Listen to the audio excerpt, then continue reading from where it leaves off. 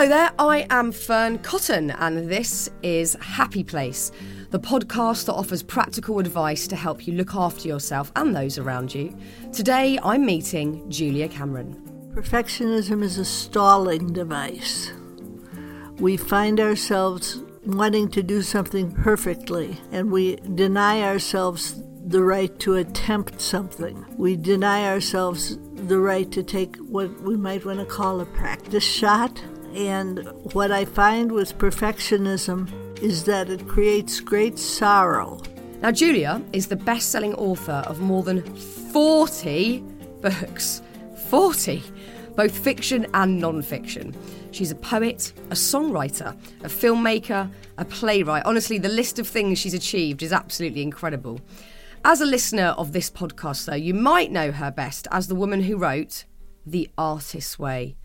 I talk about this book all the time. I've used quotes from it when I've been interviewing other people. I've used techniques from it to improve how I work. I'm pretty obsessed with the book. I've read it twice. It's amazing. You might already know that I've been getting back into doing my morning pages, which is where you write 3 freehand pages as soon as you get out of bed. We'll talk more about the purpose of those pages in this chat today. Now, we also touch on prayer, which is something that comes out of Julia's new book, Seeking Wisdom. I've been really delving deep into the world of non-religious prayer recently because I find it a really helpful tool to feel connected and to feel supported, I guess, as well, and to just sort of air stuff that's going on in my head. I found it really therapeutic. So you're going to hear more about that today.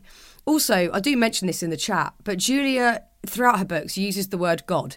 If you are not religious, do not let that put you off. She uses it, in my understanding, in a non-religious way, but you can use any terminology you like, or you might not have found the right words for you, and that is also absolutely okay. I like the word universe. I don't mind higher power. I'm still figuring it out too, so worry not about semantics. Now, if you're a regular listener to Happy Place, or you've listened to me on the radio, you'll know that sometimes I talk quite, in a fast-paced manner. I'm excitable. I'm like a small Jack Russell. I've got ideas and things I want to say, and I want to get them out quickly. As I turned on my laptop to talk to Julia on Zoom, she did specify that I talk nice and slowly so she could understand my gabbling London accent. So if you're thinking, what is going on here? Why is Fern in slow motion? That, my friends, is why. Mom deserves better than a drugstore card. This Mother's Day, surprise her with a truly special personalized card from Moonpig.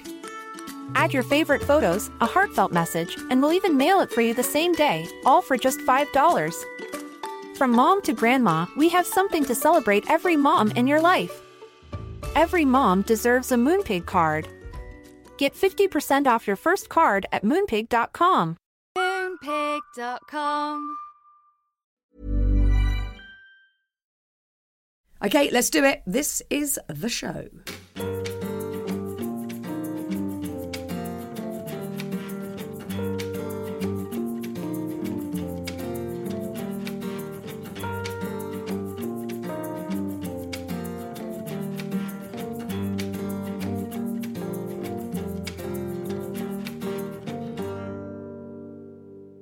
Julia, it's wonderful to talk to you today. Are you at home today? You in New Mexico? I'm at home atop a mountain in Santa Fe, New Mexico. Is it snowing there at the moment? It's not snowing today, but it has snowed, and the mountain peaks are covered with white, and they stay bright white all day except at sunset when they reflect the colors of the setting sun. How magical. Because when I was reading your latest book, Seeking Wisdom, I've got here, you describe the snow and getting snowed in so beautifully. And whenever you were sat by the fire with your blanket around you, with your little dog that I've seen running around in the background, I felt like I was there. So I feel like I know the location very well, and the tree outside your house. I loved that scene setting, was so gorgeous. And you know what I would love to do, Julia, is go to the Love Yourself Cafe with you. I'd love to do that. Well, the Love Yourself Cafe is out of business now. No. Due to the pandemic. And so they have a kitchen that's open, and they cook my food at the kitchen and deliver it, which is a big blessing. Such a shame. So many great cafes have closed over the last 2 years. It's so sad. Because, of course, the Love Yourself Cafe was a really important setting for you during the writing of Seeking Wisdom, because you interviewed many of your friends for the book on the subject of communicating with a higher power or prayer. And I've been really wanting to learn about prayer more recently, and I've just written a book that included a little bit on prayer. And one of my friends, Donna, is very knowledgeable about non-religious prayer. But for anyone out there that hasn't heard of non-religious prayer or is perhaps nervous to pray in their own life, how would one go about it? What is non-religious prayer? Well, I think it's talking to God in a colloquial voice. I think that when we have religious prayers, they're frequently very formal. Our Father who art in heaven, or Hail Mary. And when we have non-religious prayers, we have prayers that are like, Hi God, how are you? Here I am.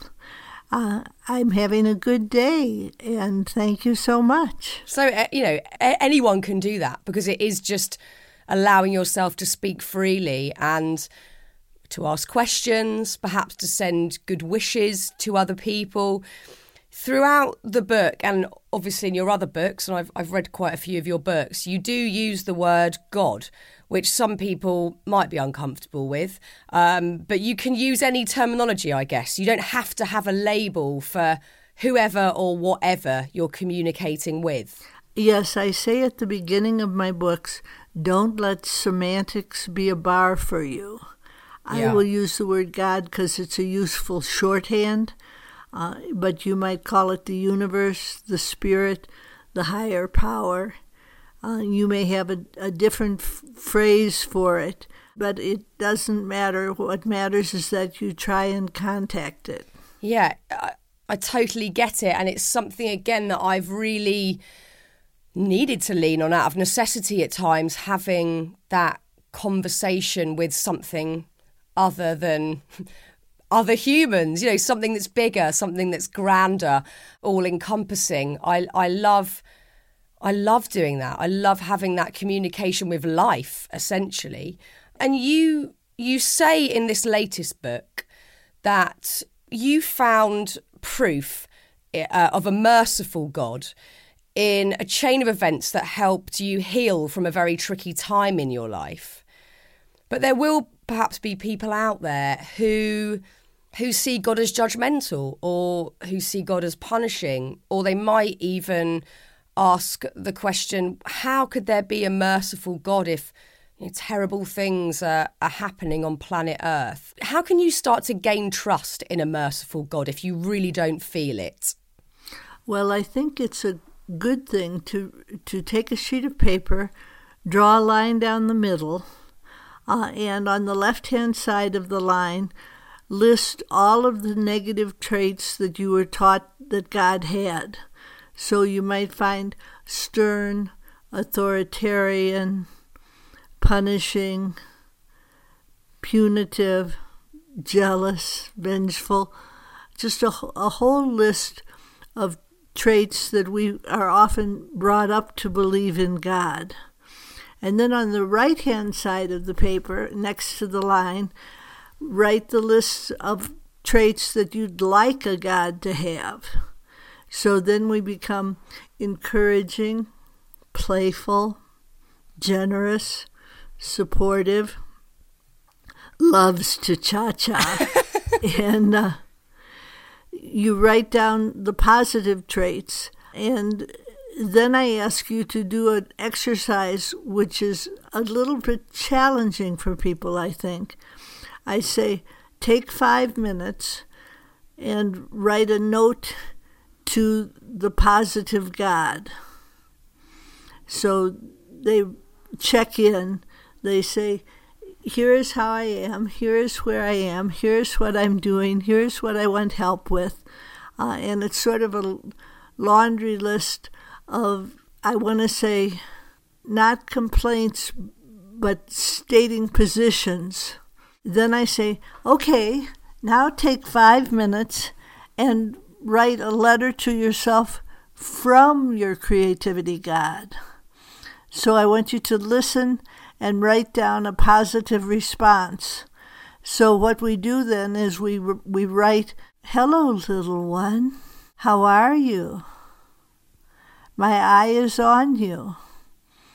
I understand that you want help with your screenplay. Well, we can help you with that. And so the letter from the creativity God is positive.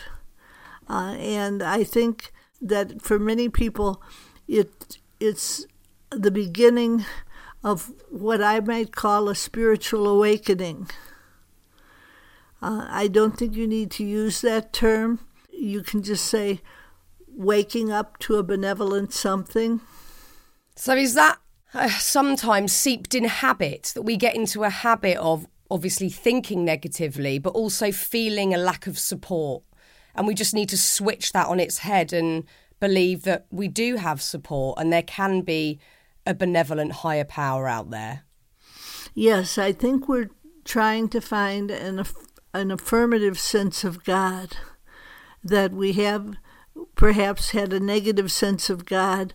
And then when we say, oh, I want to change that, that's the first step. Saying, I want to change that. Please teach me.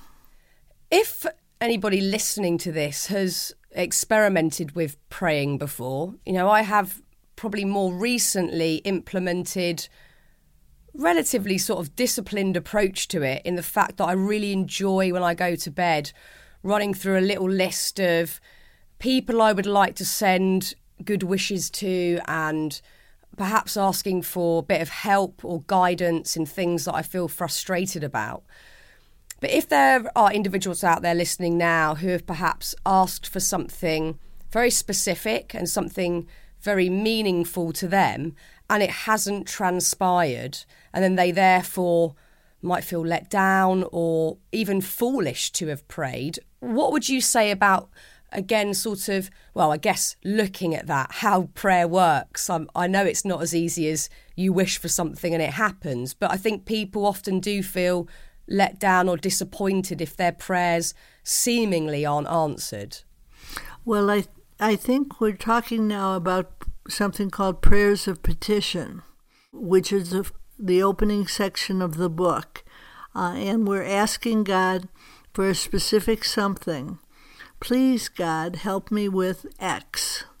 And when we ask for a specific something, we have 3 possible answers.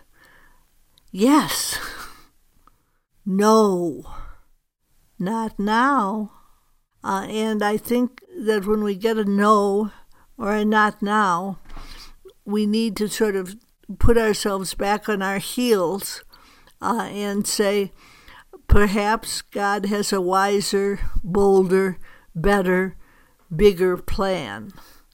And perhaps what I was asking for was somehow flawed, that I was too petty. And I think that what happens then, when we remember that God has a wiser view, we sort of bend our will to match the higher power. It's called surrendering. Yeah. Surrendering's often the hardest thing to do, isn't it? Because we're clinging on to wanting to control life, I guess, and we can't. So I guess, surrendering is the key to it, and trusting in a bigger plan, perhaps a better plan down the line. So you say in this book, and also I know you talk about this a lot in The Artist Way, which I absolutely loved. The Artist Way. I've read it twice now, and I do my morning pages. I'm not so good at doing the dates, as I know many people find that more challenging, but I have found the book so helpful. And of course, The Artist Way has helped millions of people unlock their creativity and do stuff that they want to do, to get unblocked and to follow their hearts of creativity. And you say that in Seeking Wisdom, creativity is our route back to God or a higher power. If there are people out there listening to this now that don't feel creative, that just don't see themselves as creative beings, what would you say to them? Well, I would say to them, you are creative, you're just not in touch with it. So what I'd like you to do is try writing 3 longhand pages every morning pages about absolutely anything and everything that crosses your mind. And these are what we would call cloud thoughts in meditation. They just sort of come cruising in, and they don't have a logic because we jump topic to topic to topic. And what happens when people do morning pages is that they come in touch with a benevolent something. And again, this is where I would say I'd call it a spiritual awakening, but you don't need to call it that. And what happens is that they find themselves witnessed and guided and led. And what happens is that they begin to feel, oh, maybe I am a little bit creative. And they're gently coaxed into a view of themselves that's more positive. Yeah, I've found the morning pages a very interesting concept, and I've always loved writing with a pen and just sort of free-flowing writing. But your book, The Artist's Way, encouraged me so much because it's structured and you prescribe it as part of this creative course to write the 3 pages every single morning. And you do notice a lot about yourself. Sometimes it's lots of whinging and complaints, and at other times it's more hopeful, or there's gratitude in there. But it's really interesting self-inventory. Why do you think it works so well? Why does it help people unlock their creativity? Well, I think that when we move our hand across the page, we end up with a handmade life. There's a direct connection between our hand and our heart. And I think that when we start to write, we are gently led. I think that it's powerful and it's hopeful, and people find themselves encouraged. And again, I want to say the word coaxed, gently coaxed forward. Yeah, I certainly feel that. And I really appreciate, as I'm, just before I'm about to start making my kids' breakfast, I really like giving myself that time just for me to see what comes out of the pen, to see what happens. It's a really lovely feeling. And the other part of The Artist's Way, famously, is the artist dates. As I said a moment ago, I haven't been as disciplined with that part of it. And it's kind of my personality, I guess, to shun free time that doesn't have this end result, because I can be a bit of a workaholic. And I think also perhaps within the structure of British culture, we go, I haven't got time for fun or whatever it might be. We always think we've got to be working or achieving or doing something. Why are the artist dates so important? Well, I think, first of all, we should explain what they are. Yes. It's a once-a-week solo expedition to do something that enchants or interests you. In other words, it's an assigned play. And I think it's very important. Creativity experts will tell you that concentrate and then release is what's necessary. And so with morning pages, we're concentrating. And with artist dates, we're releasing. It's as if we have switched the dial over from send to receive. And we receive hunches intuitions, guidance, and you're cheating yourself if you're doing morning pages and you're not doing artist dates. So I want to encourage you to please try them. What I find happens is that people have a sense of a benevolent something. They feel a contact, and they will say to me, Julia, I think I felt God. And they'll be quite amazed. And artist dates open a doorway to delight. As we attempt to do something, we might go a sense at a time. Like, I'm going to take an artist date around my sense of smell, so I go to a floral shop or a bakery. I'm going to take an artist date around my sense of taste, so I go to an Italian restaurant. I'm going to take an artist date around my sense of touch, so I go to a pet store and pet a beautiful bunny named George. Each one of these artist dates unlocks a sensory perception, and we become much more alive. So do they sound enticing to you yet? It does, totally. And I can't not do it now. Actual Julia Cameron has told me to do it. There's no way I'm getting out of it now. I have to do it. But it's so interesting because I think many people, myself massively included, don't allow time for just joy or pleasure, especially solo. We're probably, I guess it's seen as the norm to go out in a group or do an activity as a group. I will certainly prioritise that with my family. But on my own, I often think I haven't got time for that, or even probably one layer deeper, I don't deserve it. I think many people don't see joy and fun solo as a priority. And, you know, I think culture influences that and all sorts of things. And I can see the magic there. So I promise you that I'm going to do it. I promise you. That's a wonderful thing. If I can just entice you, that would be a good thing. This Mother's Day, celebrate the extraordinary women in your life with a heartfelt gift from Blue Nile. Whether it's for your mom, a mother figure, or yourself as a mom, find that perfect piece to express your love and appreciation. Explore Blue Nile's exquisite pearls and mesmerizing gemstones that she's sure to love. Enjoy fast shipping options like guaranteed free shipping and returns. Make this Mother's Day unforgettable with a piece from Blue Nile. Right now, get up to 50% off at BlueNile.com. That's BlueNile.com.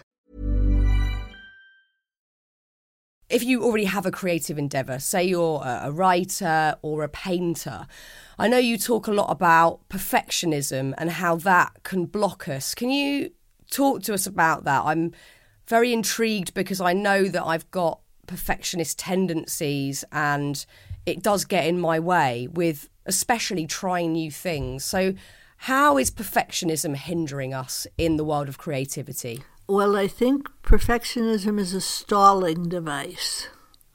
We find ourselves wanting to do something perfectly, and we deny ourselves the right to attempt something. We deny ourselves the right to take what we might want to call a practice shot. And what I find with perfectionism is that it creates great sorrow. And I have a tool which I love, which is you take a blank sheet of paper, you number from 1 to 10, and then you say, if I didn't have to do it perfectly, I'd try. If I didn't have to do it perfectly, I'd try. And what you discover as you make the list is that your perfectionism is blocking you from a great deal of pleasure and joy. We find we measure ourselves against the masterworks of master artists. And we say, oh, I'm not good enough. And we don't realize that master artists began like us as amateurs. That the difference is that they kept moving despite their fear. So Perfectionism is fear of exposure. We don't want to look foolish.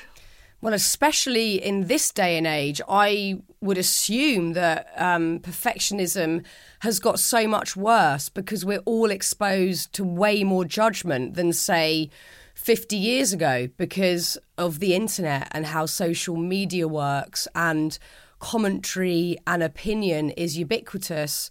So I think we are all capped by, that fear of being judged. But I guess when you look at it, what's the worst that can happen? Someone makes a comment and you have to pick yourself up and try again, I guess. Have you got any tips for that? If somebody's been through harsh critique with their creativity and is, still flawed, can't get themselves back to doing what they love? Well, I have a tool. It seems to me like I always have a tool. This tool is called Blasting Through Blocks. And what you do is you take a blank sheet of paper and you write, my angers about my creativity are. And you list all of your angers related to your project. And then you list all of your fears related to your project. So it's a list, it's an inventory, a negative inventory of fear and anger. And then you call up what I call a believing mirror. And a believing mirror is somebody who reflects back to you your strength and your possibility. Not somebody who says, oh, have you considered the odds? Somebody who believes in you and trusts you. And you read to your believing mirror your laundry list of Blasting Through Blocks, and then you're able to start. Yeah, you need a really good cheerleader on the side, encouraging you when there's fear around, I guess. I've definitely found that helpful in creative endeavours, to have good people around who are honest but also really encouraging. So what about jealousy? I guess one of the other blocks is jealousy, when we look around and compare ourselves, fall into that compare and despair model, but feel really envious of what somebody else is doing. What's jealousy telling us when it comes to creativity? Well, I think jealousy is a map, and it tells us what we really want, what we really care about, what we're afraid of. And if we write our jealousies down, we begin to see that they are a roadmap for our future. If I'm jealous about lady playwrights, it means maybe you better try to write a play. If I'm jealous about novelists, maybe it's time to try a novel. And when you look at your jealousy map, it tells you the direction you would like to go. So it's a very accurate, helpful thing. We don't usually think of jealousy as a good thing, but in fact, in a creative life, it's a very good thing. Yeah, sometimes we jump straight to shame, I think. We go, I know I'm feeling jealous, and that's an ugly feeling. I shouldn't be going there. I should be happy for everybody. But now, like you're saying, if you can reframe it and see it as a pointer, then it has some real worth when we're looking at creativity. So I know another exercise that you talk about in Seeking Wisdom that I found very fascinating was writing questions to yourself. You call yourself Little Julia, and you write a question and then you let an answer flow. Can you tell me how you came upon that tool and how it's helped you? Well, I call it asking for guidance. And I wrote in The Artist's Way, which is 30 years old now. Wow. I wrote, write your morning pages, and then write LJ for Little Julie or Little Jeanette. Can I hear guidance about X? And what I have found is that we can hear guidance. We are, in fact, well and carefully led, that there is no error in our path, that we are given what we need to move forward. And the guidance is often very straightforward and direct and gentle. And if we ask for help on an issue, we're usually given help on the issue and then maybe help on an issue that underlies the issue. It's my hope that people will start using the tool of guidance. I found that it was powerful for me. I came to write the prayer book because I did guidance, and I said, what should I write next? That was my question, my query.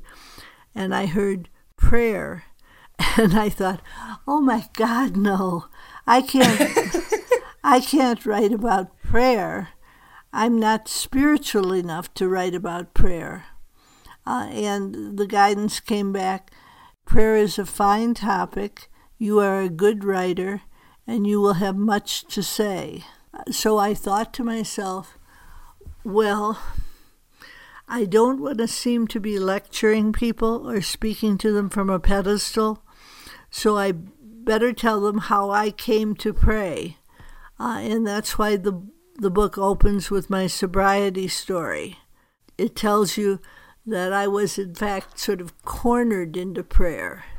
So this was early on in your sobriety that it somebody suggested praying to you, and you were at first not necessarily comfortable with the idea, but soon fell into a rhythm of hearing that guidance. Yes, that's right.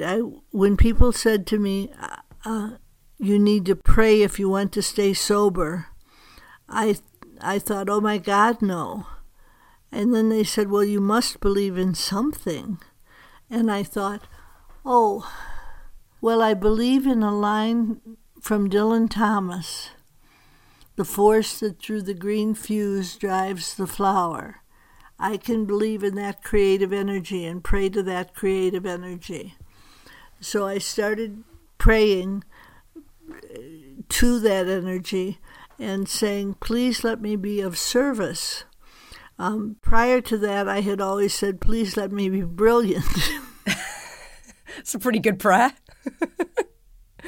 And you ended up doing both, which is even better. Have you ever had moments where that guidance hasn't been clear? I sometimes definitely feel that there's guidance in my life, and I do a lot of writing, so I'll see the answers on the page at times or have clear thoughts.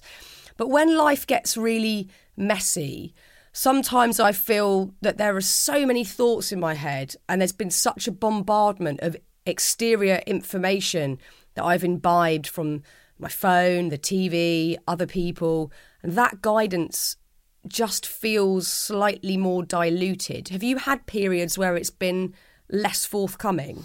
Well, I have a tool, as usual.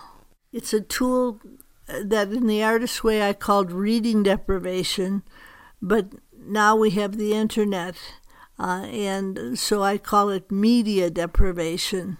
When you're feeling muddled, if you give yourself a fast from other input, most of us have a certain amount of reading that we do every day, a certain amount of cruising the internet. Yeah. And if we say, for 1 week, I'm not going to indulge, we find ourselves thrown back on our own thoughts, and our guidance becomes clear again. Yeah. I think most people would find it almost difficult to do even an hour of media deprivation, which really points to how, oversaturated our minds are, I guess. And there's more need for that more than ever, for us to take time out. I'm saying this for myself more than anyone. I know that I need to have some deprivation from all of the outside noise, because it just becomes, your brain gets very foggy, and it's not ideal for creativity whatsoever. How does your guidance show up? Is it always pen to paper, or is it just sometimes thoughts, or are there visual signposts that give you guidance too? I want to say the answer is all of the above. Usually it comes to me pen to page, simply because that's what I make my devoted discipline in. But if I go for a walk, which is another tool of the Artist's Way, going for a walk leads me to clarity. So walking, exercise, sitting quiet, listening to music, there are many ways to access guidance. And I don't think that most people do just one form. I think we find things that work and we think, aha, I'll try that again. And we do. But like you say, to get that clarity, we need the deprivation bit first so we can have a clear enough mind to welcome those signs and that guidance in, because I can even look back on the last week and remember several moments where I've even said out loud, I don't know what to do. I don't know what to do, because I haven't given myself that space or allowed myself to have that time and space to gain that clarity. So I think it's important, rather than us trying to force signs to appear or like desperately clutching at small signs, but to give ourselves that time first is imperative. When it comes to listening, I loved reading, I've got a few of your books by my side. I also loved reading The Listening Path, which is a beautiful book.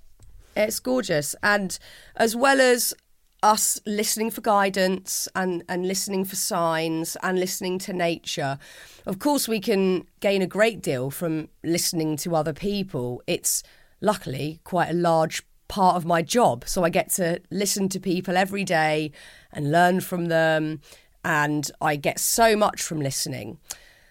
Yet there will be people out there, of course, that will be saying things that aren't necessarily helpful or encouraging, especially when it comes to creativity, but also just generally in life. How do we know who to listen to and who to ignore?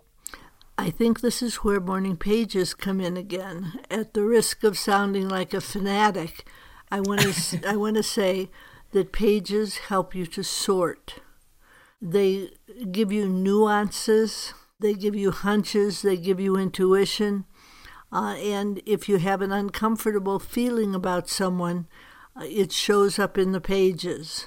And I think what we learn to do is to go where we have an expanded sense of self, to go where we feel good. And I think that when we have a nagging sense that something or someone isn't good for us, we're right. Yeah. We don't trust ourselves enough, do we, though? We don't trust ourselves and act on it. And we ignore these feelings. That's why it's so lovely to have it on paper. You were certainly one of the first people I saw writing about self-care. Obviously, everybody talks about self-care these days, but right back in The Artist's Way, you mentioned that term, self-care. And it's perhaps different for everybody, and it's perhaps changed in texture and shape now we live in such a fast-paced modern world. But I wonder what self-care means to you. I want to say it means tenderness. That when we are looking for self-care, we need to say, what feels gentle to me? What feels guided and careful and tender? I think a lot of my tools are useful to people not because they're a harsh discipline, but because they're a coaxing forward. How do you know when to be gentle with yourself versus push yourself? Because sometimes stepping out of your comfort zone does require a bit of a push, or for you to try something that doesn't feel gentle, perhaps. Again, I'm going to say go to your pages. Ask your pages and ask for guidance. So it's LF, Little Fern. And then you would say, what should I do about X? I feel pushed. And you listen for guidance. Very often guidance will give you a shortcut, a way to move towards something that you hadn't occurred to you. And I think if you're taking, again, here we go, artist dates. You're learning to listen to yourself and to spoil yourself a little. So I think what we're talking about is a form of pampering, and I think more of us need to know how to pamper ourselves than how to push ourselves. You're so right. You're so right. We're all sort of self-punishing to an extent, and we don't give ourselves enough gentleness. We really don't.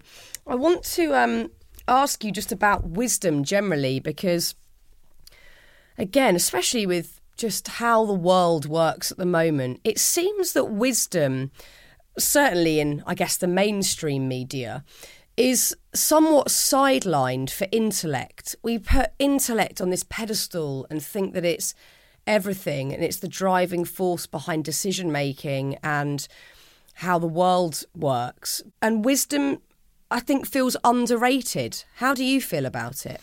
Well, I agree with you, Fern.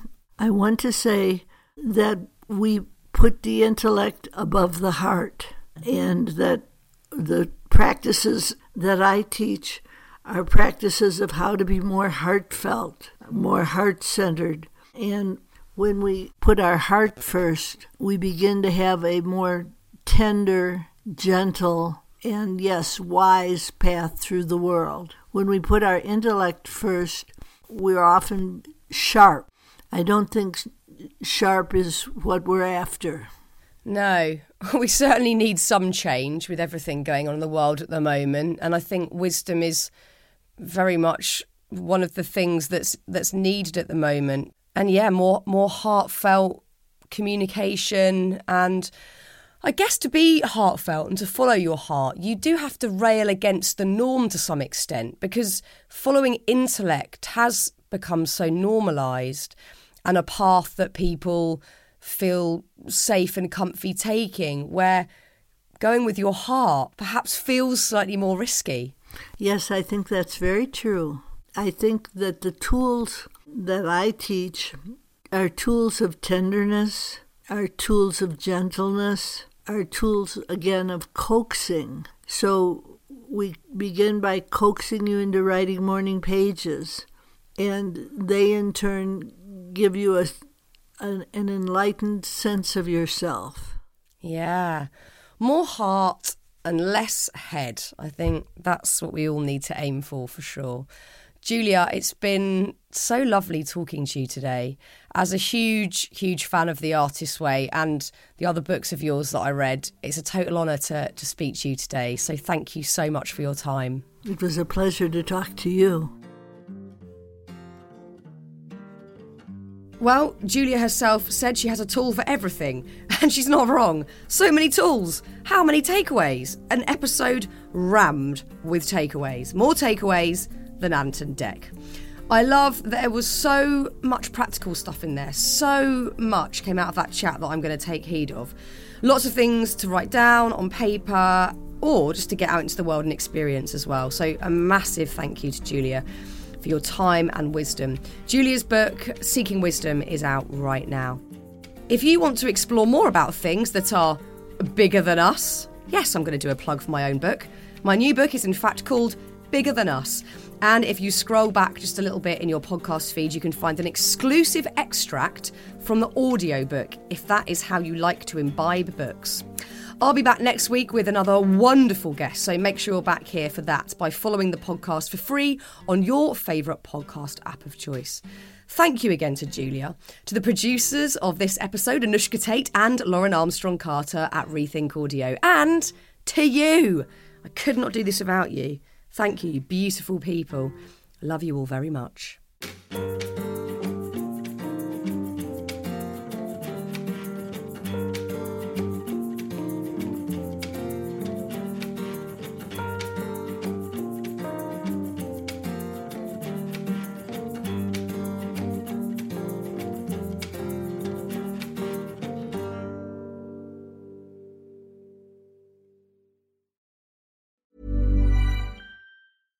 Mom deserves better than a drugstore card. This Mother's Day, surprise her with a truly special personalized card from Moonpig. Add your favorite photos, a heartfelt message, and we'll even mail it for you the same day, all for just $5.